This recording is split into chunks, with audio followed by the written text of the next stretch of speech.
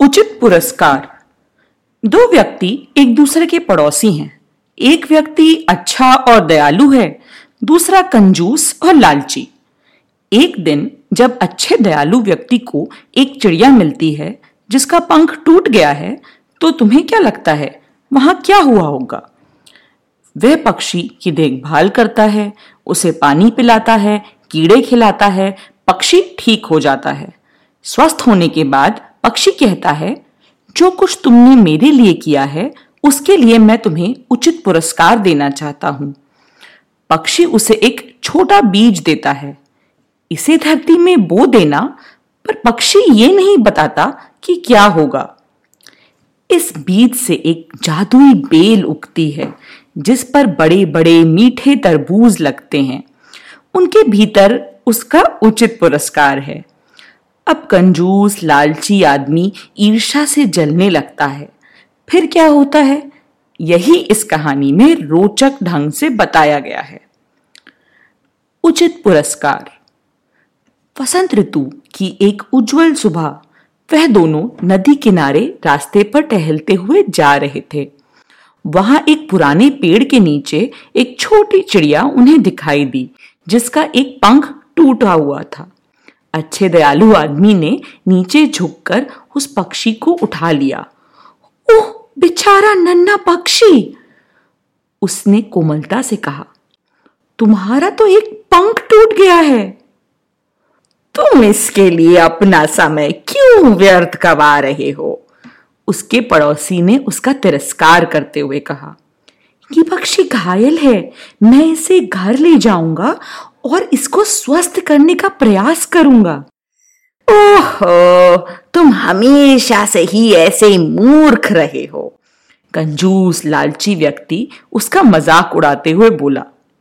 अच्छे दयालु आदमी ने पड़ोसी की बात को और ध्यान ना दिया। वह पक्षी को लेकर आ गया। हर दिन उसने पक्षी को पानी पिलाया, खाने के लिए कीड़े मकोड़े लाकर दिए। पक्षी का स्वास्थ्य सुधरता गया और एक दिन उसका पंख बिल्कुल ठीक हो गया। फिर वह पक्षी को अपने बगीचे में ले आया। उसने अपनी हथेली पर बिठा लिया और बोला, नन्हे पक्षी, तुम्हारा पंख ठीक हो गया है, अब तुम उड़कर अपने घर जा सकते हो।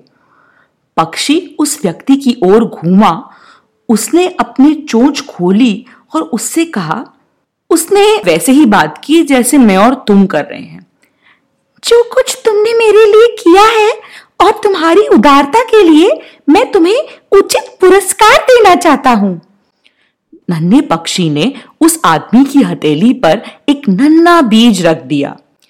इस बीज को अपने बगीचे में लगा देना और तुम्हें तुम्हारा उचित पुरस्कार मिल जाएगा।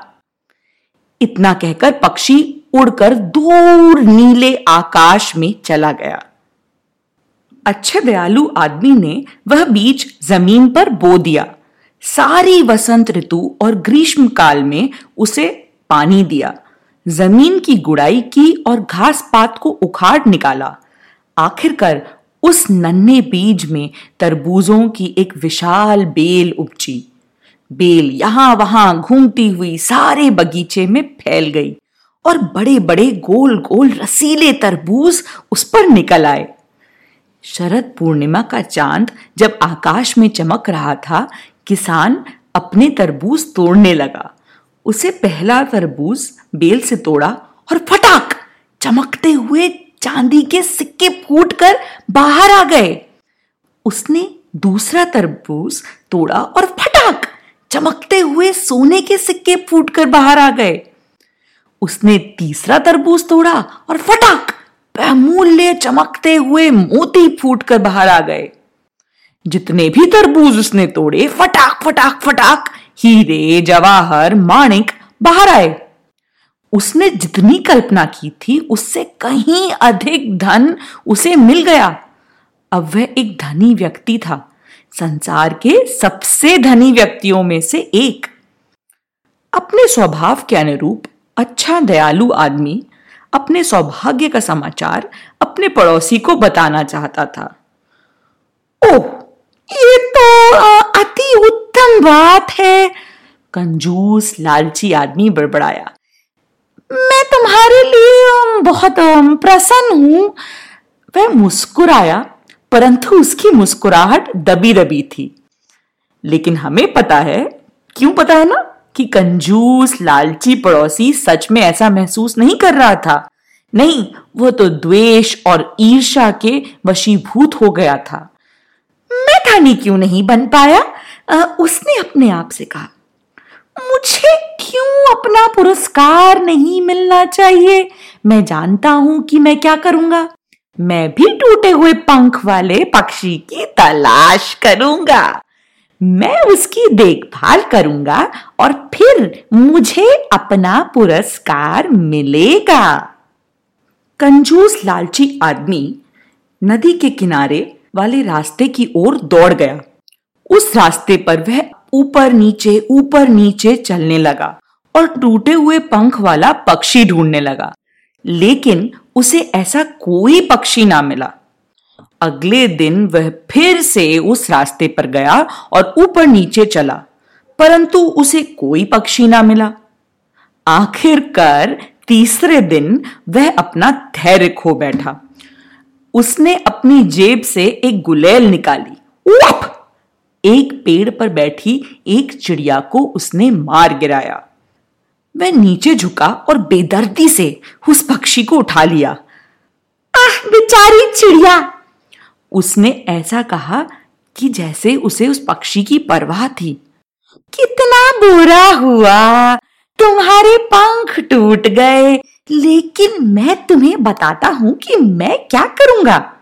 पंख ठीक होने तक मैं तुम्हारी देखभाल करूंगा। तुम बस इतना निश्चित कर देना कि मुझे मेरा पुरस्कार मिल जाए। उस कंजूस लालची आदमी ने वही किया जो उसने कहा था। वह घायल पक्षी को अपने घर ले आया। हर दिन वह उसके लिए पानी और कीड़े लाता और हर दिन वह चिड़िया को याद दिलाता। जो कुछ मैं तुम्हारे लिए कर रहा हूं, उसे भूलना नहीं और मुझे पुरस्कार देना भी ना भूलना। जब पक्षी का पंख ठीक हो गया तो किसान उसे अपने बगीचे में ले आया। उसे मजबूती से पकड़ रखा और बोला, तो पक्षी, अब तुम पूरी तरह से स्वस्थ हो गए हो। तुम जा सकते हो, लेकिन जाने से पहले अच्छा होगा कि तुम मुझे मेरा पुरस्कार दे दो।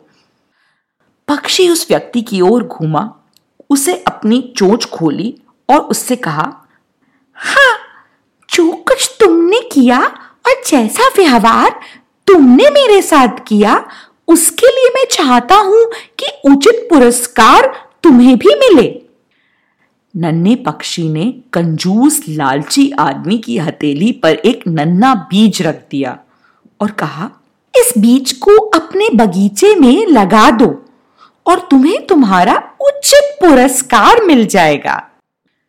कंजूस लालची आदमी अपने बगीचे की ओर भागा और उस बीज को जमीन में उसने बो दिया।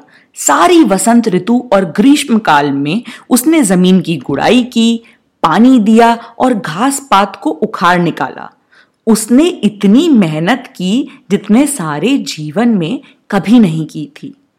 नन्हे बीज से तरबूजों की एक विशाल बेल निकली, लेकिन ये बेल घूमते हुए उसके बगीचे में यहां वहां नहीं फैली, बल्कि ये बेल जमीन से निकलकर सीधे आकाश की ओर बढ़ने लगी।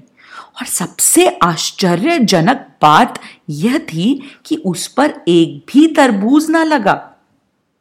इसका क्या अर्थ है? वह सोचने लगा। मेरे तरबूज कहाँ हैं? मेरा पुरस्कार कहाँ है? सारे ग्रीष्म काल में वह बेल ऊंची होती गई, ऊंची और भी ऊंची, और शरद पूर्णिमा की रात आने तक इतनी ऊंची हो गई थी कि वह शीतल निर्जन चांद को छूने लगी। जब कंजूस लालची व्यक्ति ने यह देखा तो वो चिल्लाया, आहा! मैं समझ गया,